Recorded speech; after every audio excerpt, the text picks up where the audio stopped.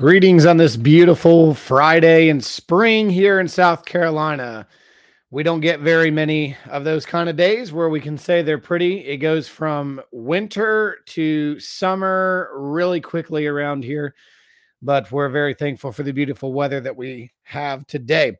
We moved the program to today. I originally had it planned for tomorrow around the same time, but one of our apologists, Jonathan Sheffield, is in a 2-on-2 debate tomorrow, and I wanted to move it so that people can watch the debate then. Don't forget also tonight, Santi has a very special program on the same channel. If you have not had a chance to see the beginning stages of that, I know Santi's really excited, just got off the phone with him a minute ago. So be sure to tune in tonight. I believe it's at 8 p.m.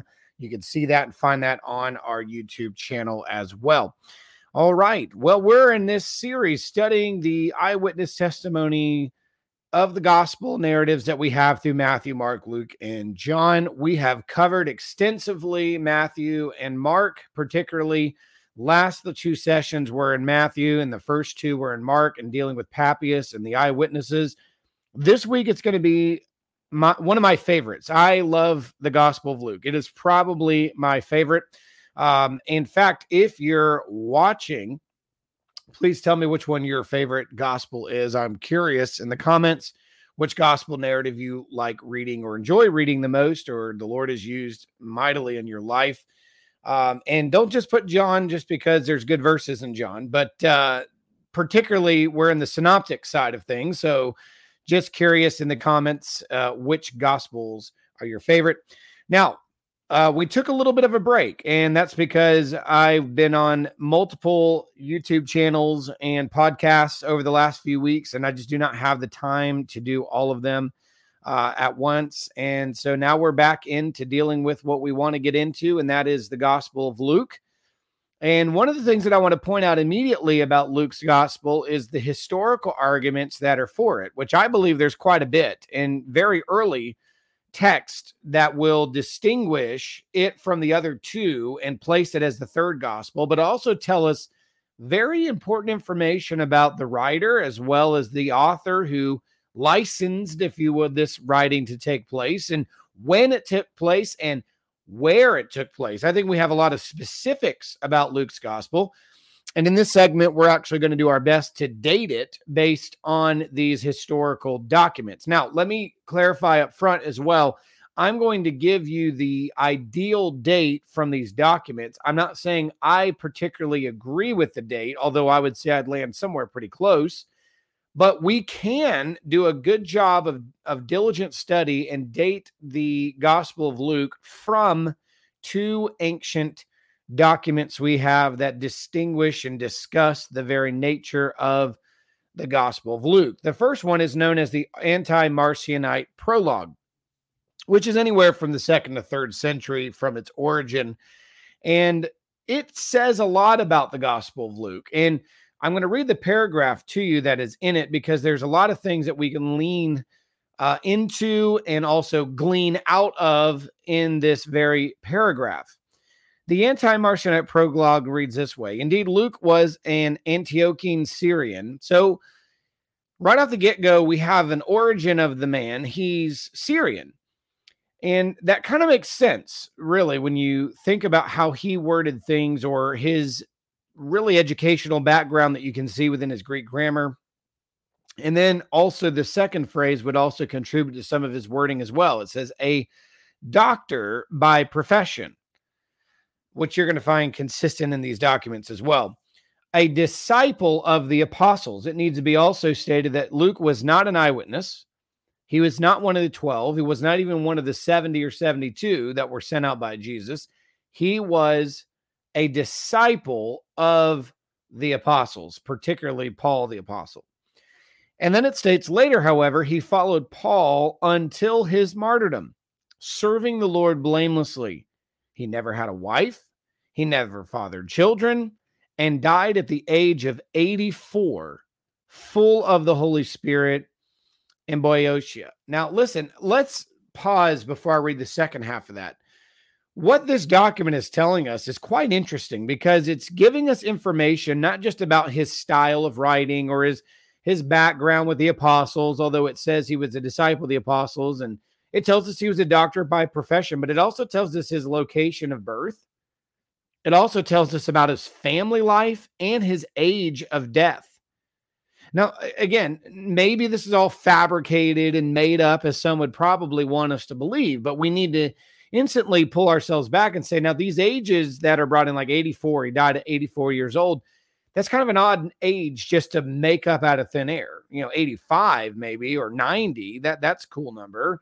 But this information is 2nd to 3rd century, and they received this tradition very, very early on. And so that's what I want to focus on, the details that this document and the next one we're going to look at give about Luke's gospel, and not just about the gospel, but about him.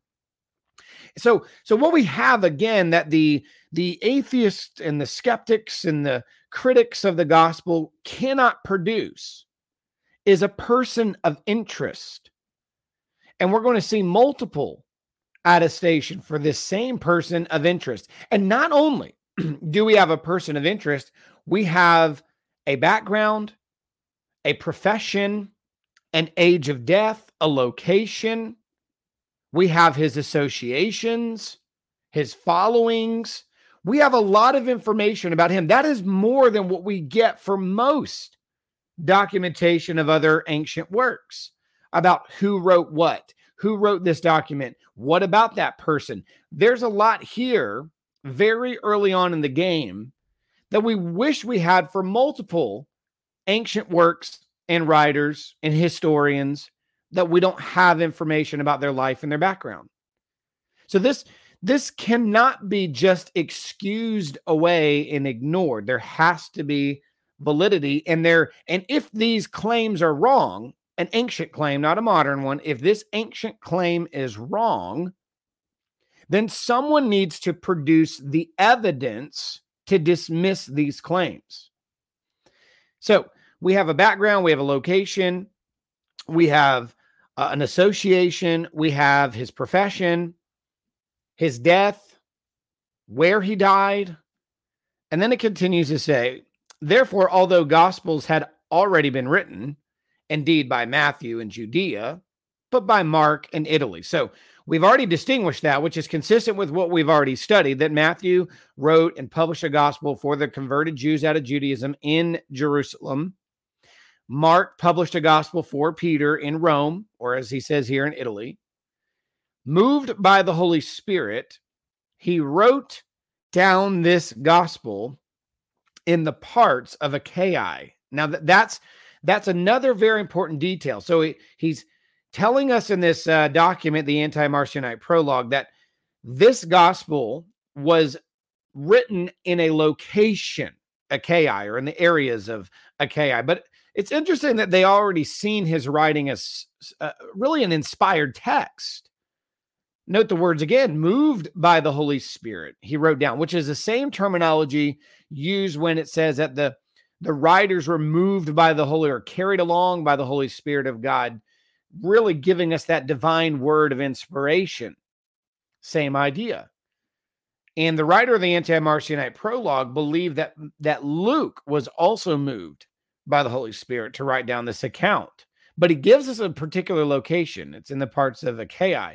And indeed, afterwards, the same Luke wrote the Acts of the Apostles, which most people have no problem identifying the fact that Acts and Luke are so closely linked that the writer of one is the writer of the other. The problem then, the debate, is not about whether the writer of Acts and Luke are the same writer. It's more about, is that writer Luke, as he has always been attributed to that text. So in summary, Luke was Syrian, not a Jew. He was a physician, which is consistent with what Paul said in Colossians chapter 4, verse 14. He was a disciple of the apostles, specifically Paul, and not one of Jesus himself. He was not an eyewitness himself. He died at the age of 84 in central Greece, having never married, fathered children, or anything like that. He wrote his gospels in the areas of Achaia, and he also wrote the book of Acts. So that's what the Anti-Marcionite Prologue teaches us. But there's another document known as the Muratorian Fragment, which is one of the earliest canonical lists, if you would. And it's at the end of the 2nd century, between 170 and 200. And this is another attestation that's consistent with the Anti-Marcionite prologue, but gives us another bit of information that I think would be helpful for us to know. It states the 3rd book of the gospel is that according to Luke. Again, consistency across the board that it was Matthew, Mark, and Luke. But remember, as we distinguished Matthew, that the Hebrew Matthew was the first one that most of these writers are referring to. The Greek was translated later. And if you missed that discussion, go back on the podcast, or if you're watching this on YouTube, go back to the YouTube channel. You can find both those videos on Matthew where I go into great depth and discussion about that very thing. But it says the 3rd book of the gospel is according to Luke. Luke, the well-known, keyword, well-known physician after the ascension of Christ. So we have another timeline here. So Luke, again, not a follower and a witness to the ministry life of Jesus or even his ascension, but rather it was after. He was converted after Jesus ascended. But one of the things that the Muratorian fragment makes note of is not just that he's a physician, like the Anti-Marcionite prologue says, but he was a well-known physician, meaning he was very skilled in what he did. He was very good at his job. He was studied in the ancient medicines, which we're going to talk about that. He was very aware of Greek medicine. He was very aware and trained in it. And we're going to show, even in the Gospel of Luke, how you can see evidence of those things. But it says he's a well-known physician. And it says it was after the ascension of Christ, when Paul had taken him with him as a companion of his traveling, composed it in his own name. So Luke composed it in his name. Now, again, you're going to see multiple places where people argue, why don't they just state who they are? Why doesn't it say I Luke, or I John, or I Matthew, and I Mark write these things to you like you see in the epistles? And that goes back to the fact of what we talked about in 1st century biographical work, that we do not see this at that time as a practice in dealing with somebody else's life by inserting yourself into it, especially after words like this. And we see that Luke was not an eyewitness. For him to include himself into that story is actually to diminish the point of what he's trying to do, and that is give Jesus full credit and full scenery for his life and ministry, death, burial, and resurrection.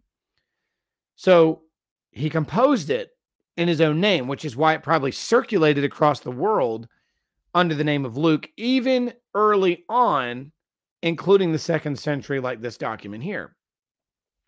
It says, according to the general belief, yet he himself had not seen the Lord in the flesh. So that's consistent with the Anti-Marcionite prologue.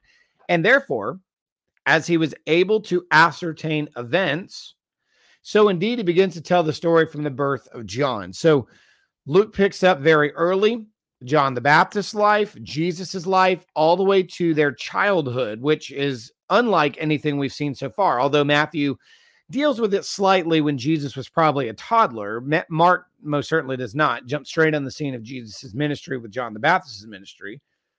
But Luke goes further back, starting with the birth of John and the birth of Jesus, taking great interest in that narrative. But he was interviewing individuals who were there at the scenes, and he took notes of what they said, and he compiled 2 entire biographies, one really of Jesus, and the other was particularly of Paul, but really of the church and its explosion at the early stages through the teachings and preachings of Peter and the apostles, and later the ministry of Paul. So in summary of the Muratorian fragment, we have Luke was a well-known physician. He became a follower of Paul, traveled him, composed a gospel in his name while traveling with Paul, and that he was, again, not an eyewitness of Jesus. His writings were based on his ability to discover, learn, or study events from the time of John the Baptist all the way to the ascension of Jesus. And that part is why I underlined in my notes, and I emphasized to you, is he brings it back all the way to the ascension of Jesus. That's a big deal.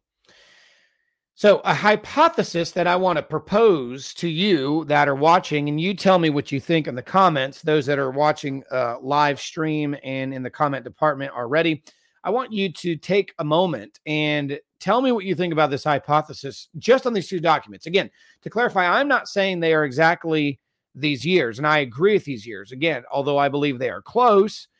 But if we just take these two documents alone, based on what both of them said, and we actually do the study work, which I'll unravel for you, we can come up with a pretty close date to when these two documents are saying this gospel account was written. So let's think about this. So Luke started traveling with Paul in about Acts 16, verse 10. That's when you start seeing these pronouns show up. We, us, our. You start seeing the writer include himself in the Pauline journey. And that started in about Acts chapter 16, verse 10 is the first time you see the writer include himself on the scene, showing and demonstrating this is where his eyewitness testimony himself began with. And that event of Acts 16 took place between 50 and 52 AD in Paul's ministry journey. Now, the Muratorian fragment states that he wrote it while traveling with Paul. So it's going to be after this time, after 52 AD. Now, the Anti-Marcionite prologue says that it took place while he was in the area of Achaia. That's a very important hint to us because if we follow Paul's ministry journey, he went there on a few occasions. The main time frame he was there was scripturally in the book of Acts, in Acts chapter 19, which is around 55 to 56 AD. It was here that Paul probably published the book of 2 Corinthians, and he had Luke and Titus with him who probably actually delivered that letter for Paul. But during that time frame, around that 55, 56, when they were in Achaia at that region, that's about the time, maybe 57 AD, he was possibly beginning his journey of writing it. Now, I believe that Luke took his time on this. I don't think he just wrote it in one setting, like some of the apostles probably wrote some of the epistles. I believe he probably took great depth and length and inventory and making sure he's got his facts right. I think that this was a journey for Luke to do and that he wrote it and published it, but began the process in Achaia, which would have been around 56, let's just say 56, 57 AD, because that is when he was with Paul in his travels in Acts 19. Now, this timeline would work really well, actually, with Luke gaining proper documentation from both the apostles and other eyewitnesses who were in Antioch and Jerusalem. Now, around Acts 18, which, remember, between Acts 18 and Acts 19, there's quite a gap. I mean, you're talking about anywhere from 3 to 5 years in a gap between those two chapters. In Acts 18, we find that he spent time with Paul in Jerusalem and Antioch regions, which means he would have been there with the eyewitnesses that still were alive at this time, which is where he would have collected most of the data that he received. He would have received information from guys like Cleopas, getting the story that is there of the two disciples, he and the unknown disciple on the road of Emmaus. It would have been here that he would have received the information about Mary's prayer and the information about her cousin, Elizabeth, and John the Baptist. He would have received this information from them. And whether Mary was still alive at that time, which is very possible she was, he could have gotten it from Mary herself, which I think is ideal.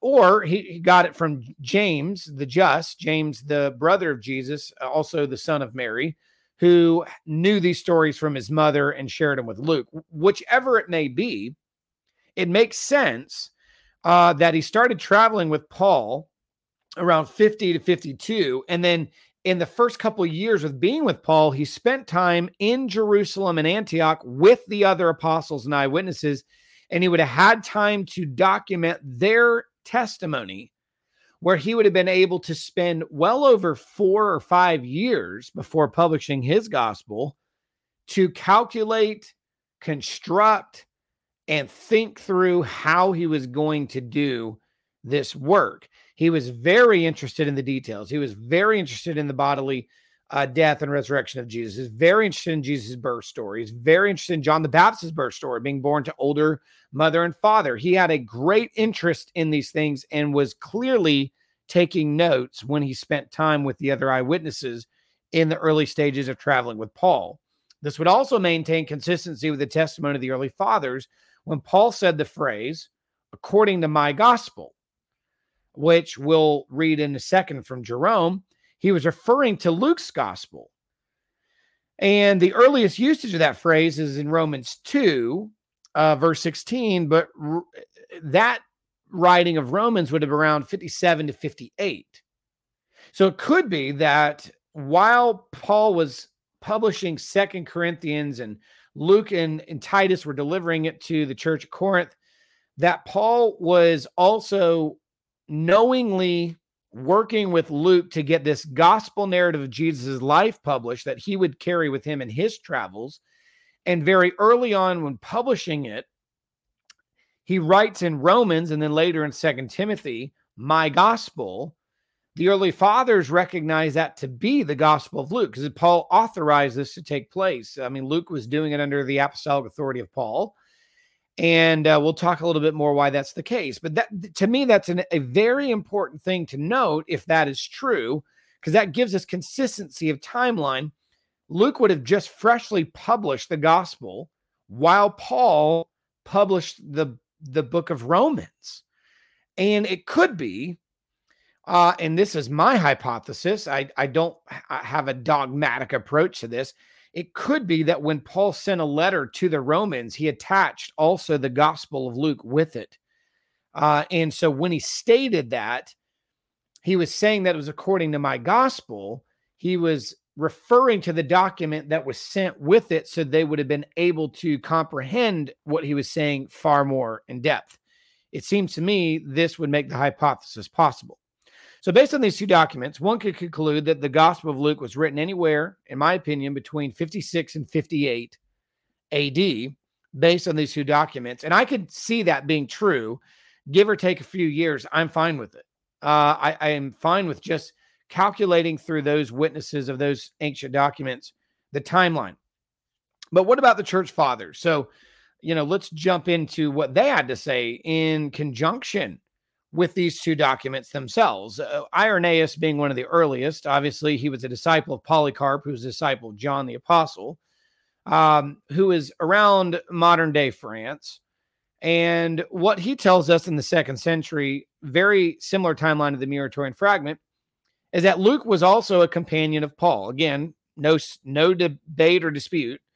Recorded in a book of the gospel preached by him, being Paul. So Irenaeus is telling us that Luke recorded an account of the gospel that Paul regularly preached.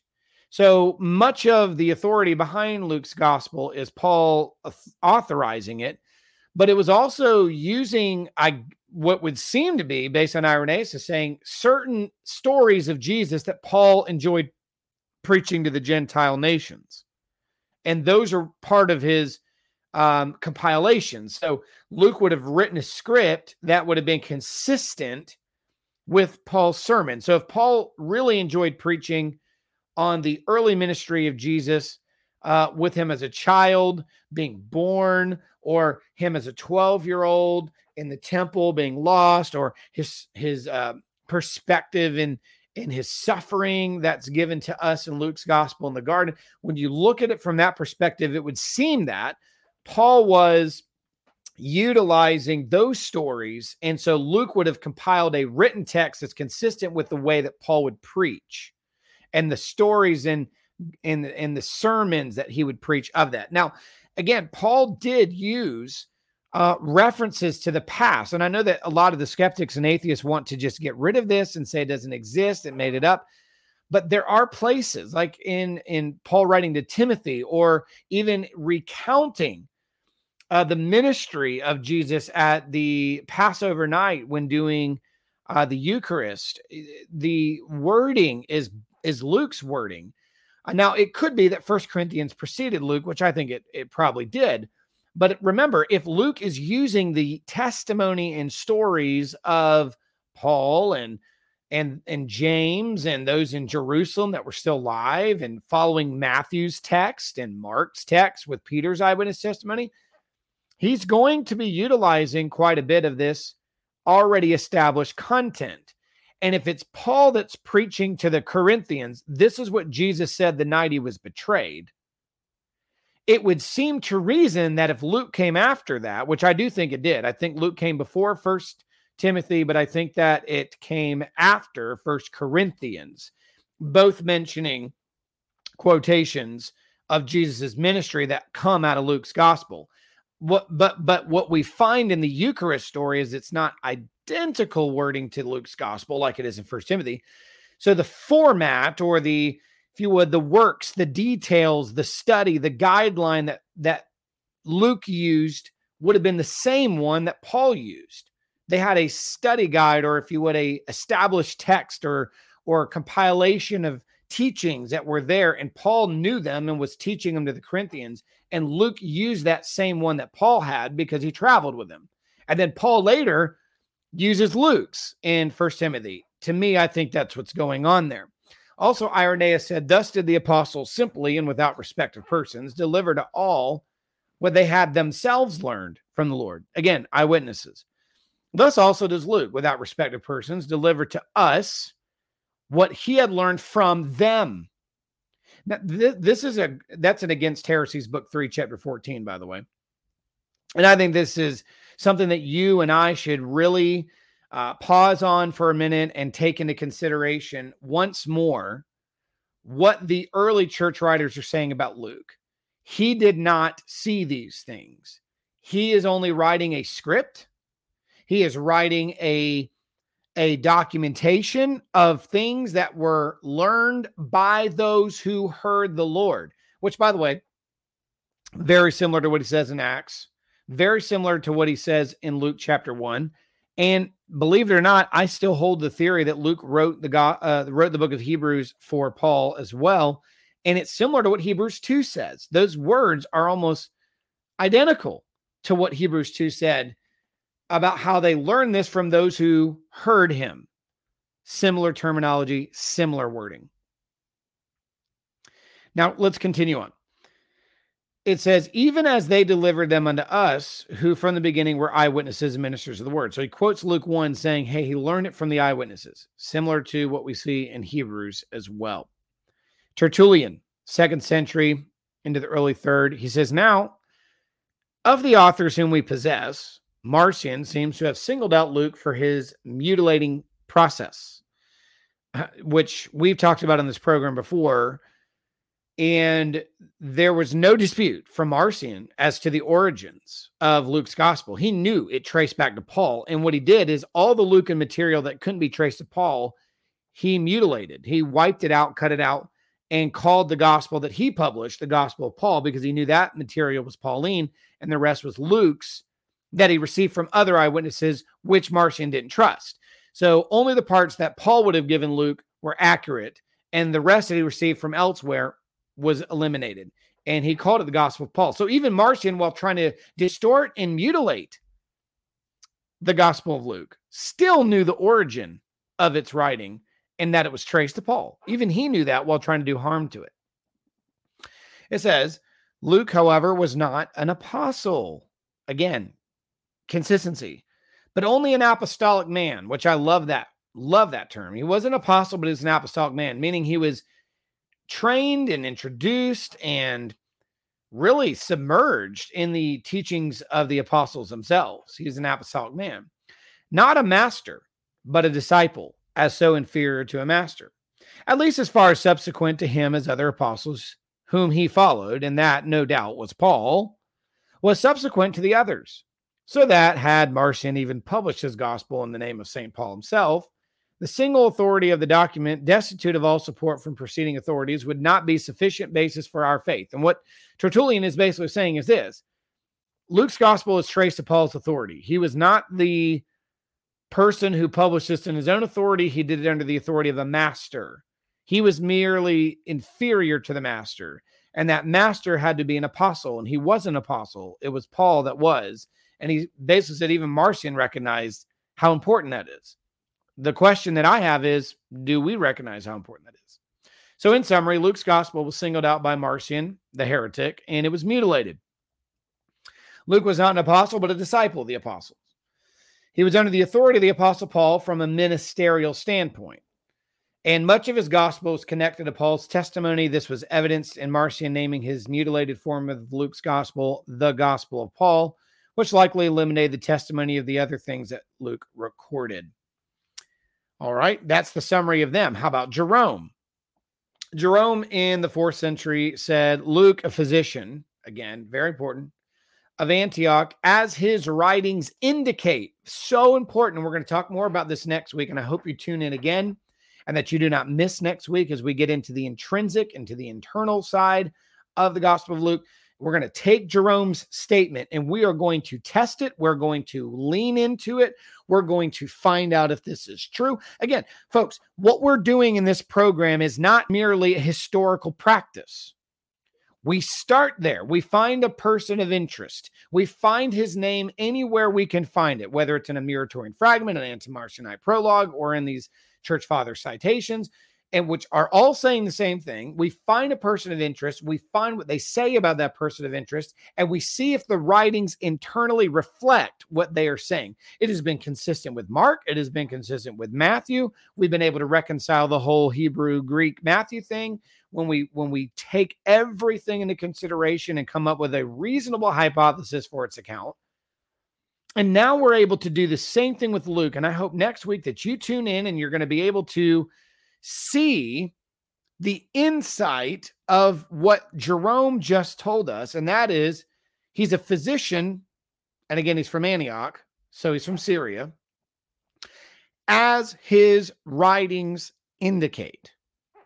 And then he goes to the skill level of the writings. It says, was not unskilled in the Greek language. And he was not. Luke was probably one of the better writers of the 4 Gospels in the Greek language.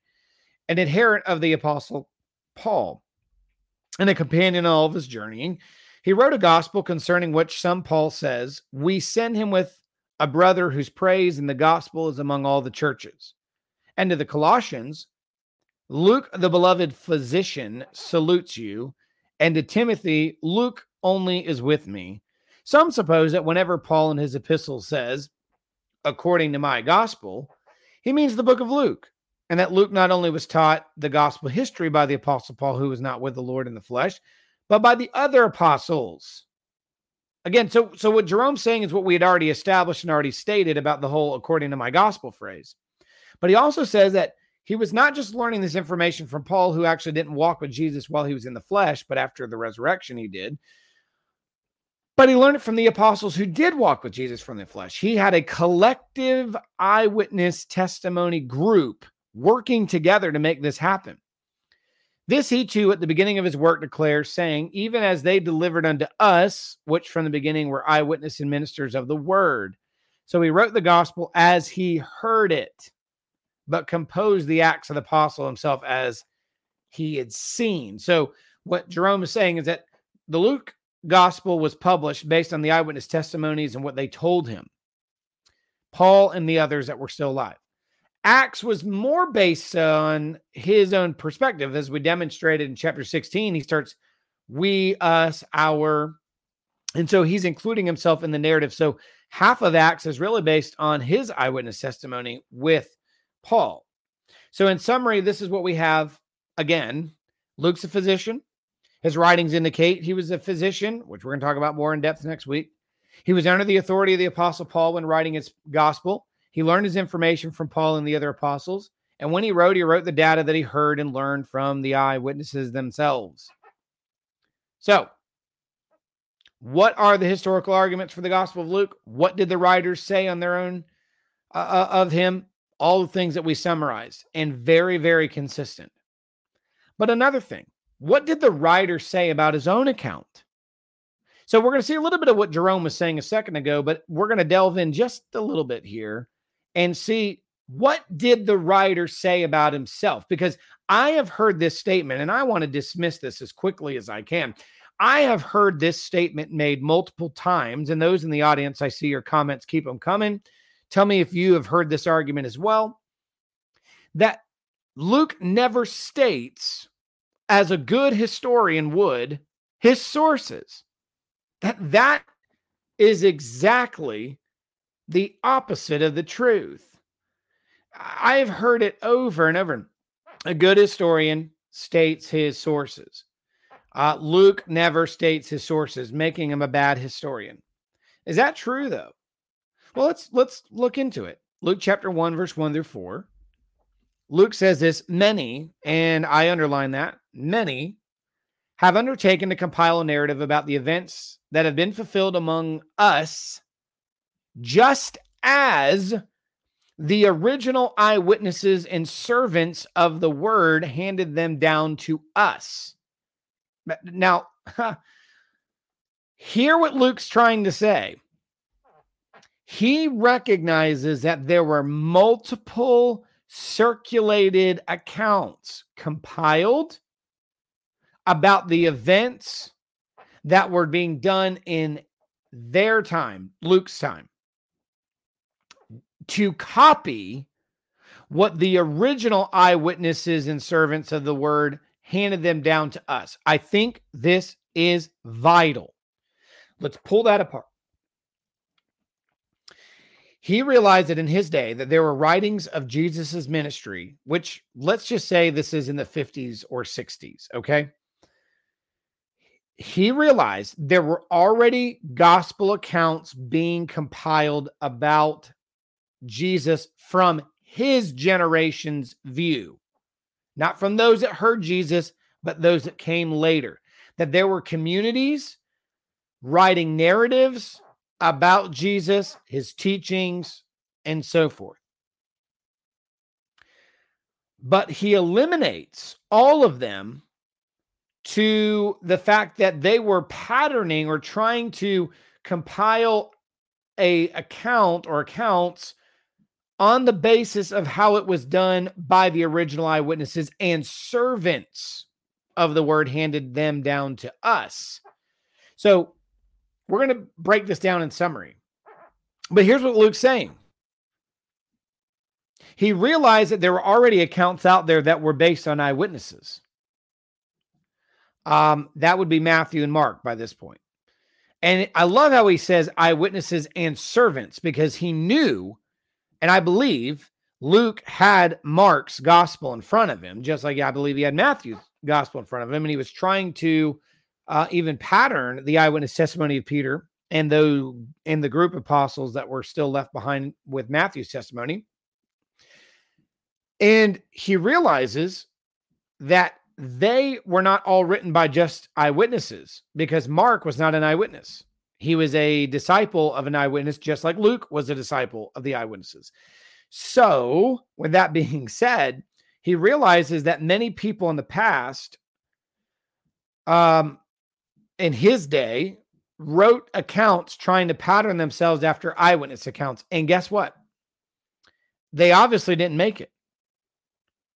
Notice what he says. It also seemed good to me, since I have carefully investigated everything from the very first, to write to you an orderly sequence, most honorable Theophilus, so that you may know the certainty of the things which had which you have been instructed. So let's break this down even further. He says, many have undertaken. Epikureson is the Greek word here, and it occurs frequently in medical language. Now, I want our audience to really get engaged in the comments section about this part right here. And I want you to understand the depths of what Jerome said. And again, we'll do more of this next week. Jerome said that his writings indicate to us that he was a physician. Right off the get-go, he starts using words like epikureson, which is a medical term. Particularly the phrasing he uses here seems to come right out of 460 to 370 BC era. There was a medical doctor who wrote this, and I'm going to read it to you. Wrote a treatise very similar to what Luke, I think, patterned himself after. It says, as many as undertaken, that's the epikureson, there it is, to speak or write concerning the healing art. Now, Hippocrates is the man I'm talking about. Hippocrates was an ancient doctor in the ancient Greek world. And he wrote an intro to medicine or healing, and he says, as many as undertaken to speak or to write concerning healing art. And here, Luke chooses to use that. Okay, so you don't want to believe it's Luke. You don't want to believe it's a physician. It's very odd that he starts out his whole gospel narrative following ancient Greek doctors' formulas of how to heal and uses the same phrasing. Many have undertaken to compile a narrative of the events that have been fulfilled. And then Hippocrates is like, many have undertaken to speak or write concerning the healing art. Same phrasing. The word undertaken also shows that these endeavors were not entirely successful. And the use of the aorist verb implies that they had already failed. These were attempts that didn't make it. So why? Because they were patterning themselves after the eyewitness gospel narratives, which at this point would be Matthew and Mark. And these that attempted to duplicate it without eyewitness help failed. Now, listen carefully, and I know you're probably tired of me saying that, but this is so important.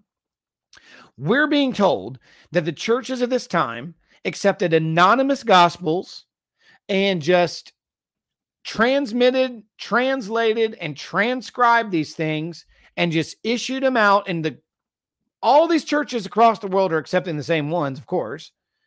But we don't know who they're from, which bishop, which region, how they got them. They just took them in and accepted them. Instead of listening to their own words, where they realized that people were publishing within the Christian community's gospel narratives, and they weren't making it. And why weren't they making it? Why weren't they surviving?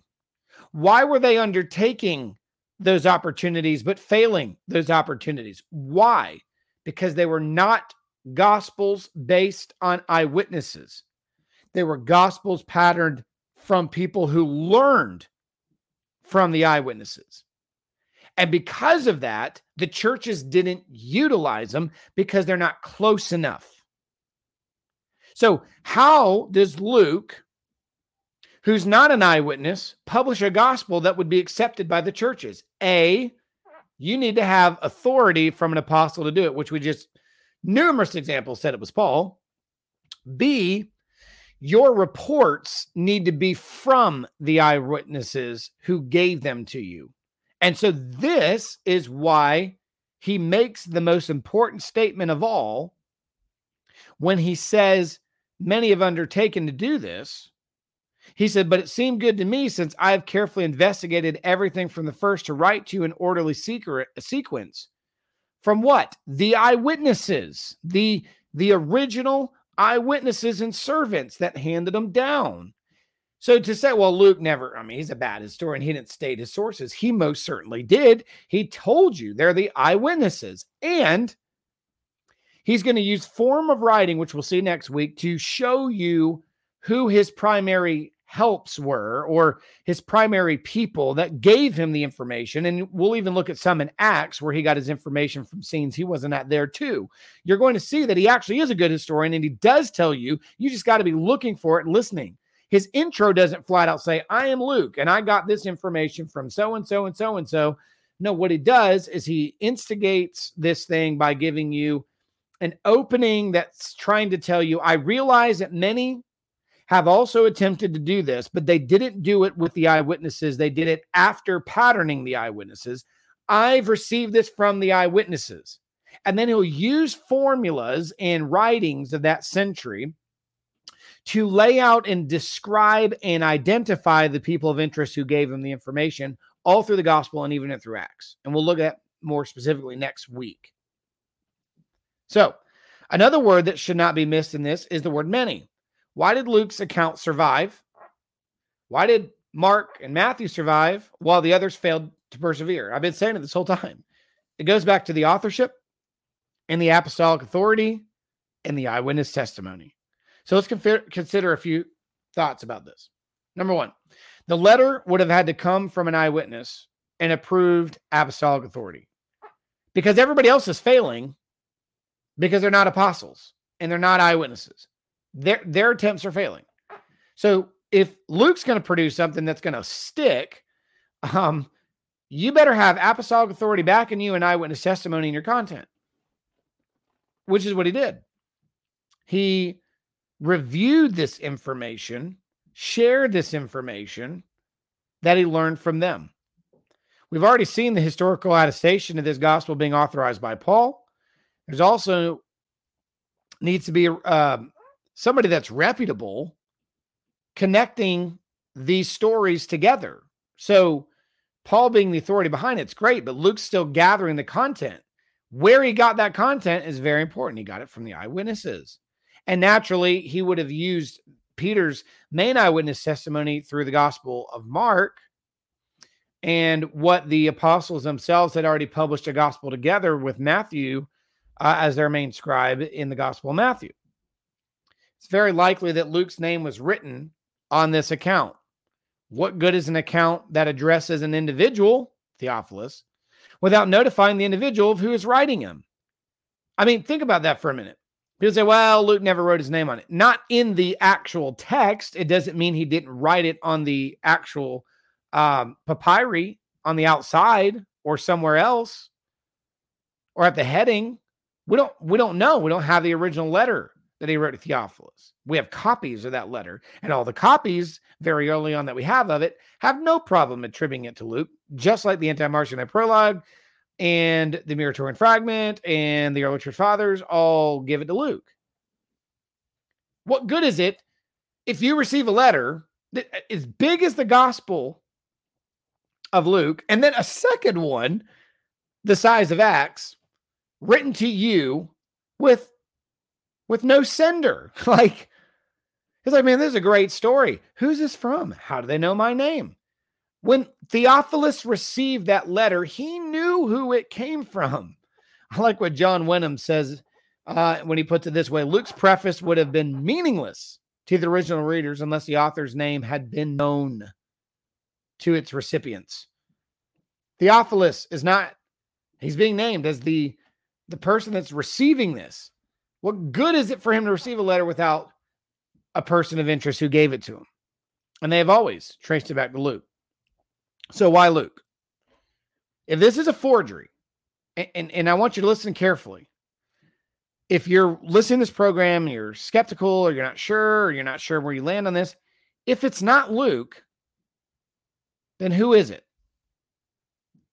Come up with a person of interest that can actually outdo all of the people of interest that the early church and these ancient fragments have, that are consistent, by the way, across the countries and across the world, consistent. But here's a second question. Why would they pick Luke for a forgery? Why would the churches, if this is just trying to slap a name on a document, why in the world would you pick Luke? Leon Morris put it well when he said, Luke was not, as far as we know, a person of such prominence in the early church as to have two such considerable volumes as these fathered on him without reason. If people were guessing, why would they not be much more likely to come up with an apostle? Hey, there's an idea. There's a great idea. Hey, that's what the Gnostics did. The Gospel of Thomas, the Gospel of Mary Magdalene and her eyewitness testimony, the Gospel of Peter. Hey, that's what they did. A writing from Peter to Philip, letters from Paul, these forgeries for Paul, James. Folks, if you're going to forge at this time, especially when the writer himself is admitting, a lot of people have tried to do this and they've screwed up because they're writing testimony of Jesus, but it's not from an eyewitness standpoint, it's patterning themselves after what the eyewitnesses had already written, meaning it's secondhand. If the forgerer is admitting that at the beginning, why in the world would they put Luke's name on it, who's not an eyewitness? Why would they do that? You just ruined your credibility. You just placed yourself with the many that undertook, because now Luke is just another one of those second-hand people who were disciples of the eyewitnesses, and his account's just going to go right on with the undertaken accounts that didn't make it, because it's got the same problem they all did. That doesn't even make sense. This could be instrumental in the explanation as to why Marcion put Paul's name on it, because Luke isn't credible. He took Luke's off, put Paul on it, because Paul has credibility. Just like all the Gnostics put names on it of the apostles, because they're easier to sell that way. Luke is not a big name. You don't see forgeries with his name written all over it through church history. Not like you do Paul, not like you do Peter, not like you do James, not like you do John. You don't have that. Why Luke? It's a horrible forgery if you're going to use Luke. Lastly, it was based on the eyewitnesses. So, number one, the letter would have come from the eyewitnesses. It was approved by apostolic authority. Two, we got to ask ourselves, why Luke? Why in the world would the churches attribute this document as a forgery to Luke, who is unpopular? And three, it was based on eyewitnesses, not just the apostolic approval, but the eyewitnesses. Notice the phrase, just as, in the introduction. This would indicate that many were not apostolic men. This would remove the notion that Luke was writing to correct Matthew and Mark. He realized that these were apostles, or if you would, eyewitnesses and servants of the Lord. He's not writing to correct them. That's not what he's doing here. Luke separates himself from the eyewitnesses and contextually places himself with the category of the many. He's placing himself with the generation of the many who failed. This also indicates that the many were not necessarily evil accounts, as much as valiant attempts, if you would, to spread the message and fame of Jesus, but failed doing it. This is why having apostolic authority behind your account and eyewitness testimony within your account is vital for the churches to receive. This allowed Luke to say the words, I have carefully investigated everything from the very first to write to you in orderly sequence. That is why Luke was able to do what he did. So with that being said, this is the introduction to Luke. This is the patterning that we have early on for Luke. And next week, we're going to go into the intrinsic side of this. We're going to investigate this side of it, and we're going to see, is there a doctor, medical physician writing this account? If so, there should be a lot of evidence of it. And it's like Jerome said, it's indicated in his writings. All right, we got just a few minutes, but we can jump to the comment section here. First name, last name. Always look forward to these videos. Thank God we have such a blessing. Thanks for the kind words. We appreciate that. By the way, if you really do enjoy these videos, make sure you like and subscribe. Like this specific video and share it where you can, but also subscribe to Explore Christianity, because there's a lot of great content by a lot of really good guys who are doing good work in the field of apologetics. Please like and subscribe us. If you have not, it's that simple. Just take the mouse or your finger on your phone and click like on there and subscribe on the side. We would greatly appreciate it. Also, if you really do benefit from this work and you're listening, whether you're on the podcast Facts or you're on the YouTube channel, at the bottom of my screen, you'll see our website, explorechristianity.net. Please, you can go on there and give even a minimal amount of $10 or $15 a month. It's really not that bad. I mean, a minimum of 10, 15, or 20, whatever. Do 1,000, whatever the Lord leads you to do, and support the work that we're doing across the world. We are engaging atheists and Muslims and skeptics and even other cults and religions. And we're dealing with content daily and studying in groups and putting out well-researched material every single week. for listeners and universities. We're on college campuses in Texas. There's a new form on there where you can actually donate particularly just to that or a particular apologist like John Beasley or Santi or myself or Eric. You can designate specific funds to help them because these guys are doing this work, quite a bit of it for free. So if you're interested and you really do enjoy this content, go to explorechristianity.net and you can go to the giving portal and also get monthly newsletters of what we're doing, what we're up to as well. Let's see here. Luke, it's tough to choose one. Okay, so this was answering the question on which one you like of the Gospels. Tough to choose one, but Luke and John are my two favorites. I agree with that. I'm with you on that. Oh, look at there. Don Fullman joined the comment section earlier. He says that a atheist troll in the house. Don had just called me earlier about setting up a debate down in Atlanta in a few months with an atheist. So I'll be looking forward to that. Don also said this is a very interesting part of this gospel. Thank you for that, Don, in that comment. Column S says, would Luke write his own gospel or use an amanuensis? No, Luke would use his own. I think that's very evident compared to, Peter using an amanuensis or Paul using like Tertius in Romans or others in his writings. Peter using Silvanus in First Peter or Mark for his gospel. Luke would have been the actual penman. He would have been the guy that studied this and the penman itself. And just based on his personal intro to Theophilus would, to me, indicate as much. But I don't think he would have used an amanuensis. I think he would have done it himself. Very good question, though. Looks like you have another one here. Do you think any of the 12 apostles were in Jerusalem when Luke spent some of his time there? Yeah, I actually do. Matthew would have probably been there at that time. John would have probably been visiting. Peter visited frequently. I mean, Peter was between...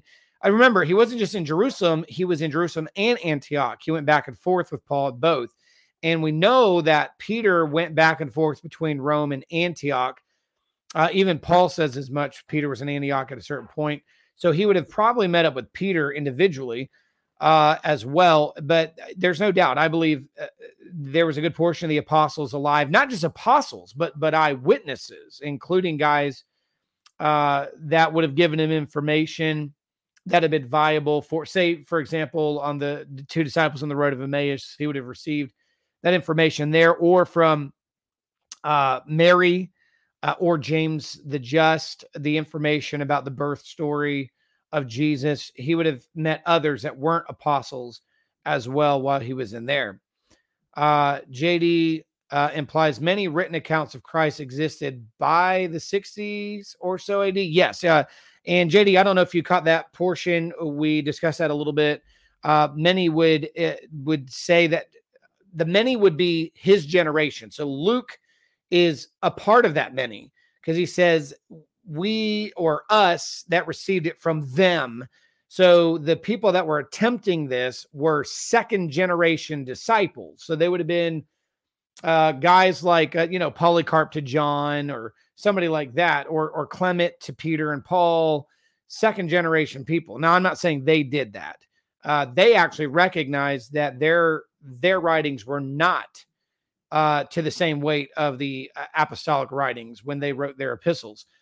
But it would have been people that would have been saved under the ministry of the apostles like Luke himself. So Luke would have been a part of that many. So yes, I think many implies the accounts of Christ that existed. Great questions. Well, again, tune in next time as we finish Luke, as we get into the internal evidence and see the consistency that we have with the attestation and the external evidence of these documents, these fragments, and these fathers. Hopefully this was a blessing to you. Again, like and subscribe if you have not. We will see you next time. Grace and peace to you.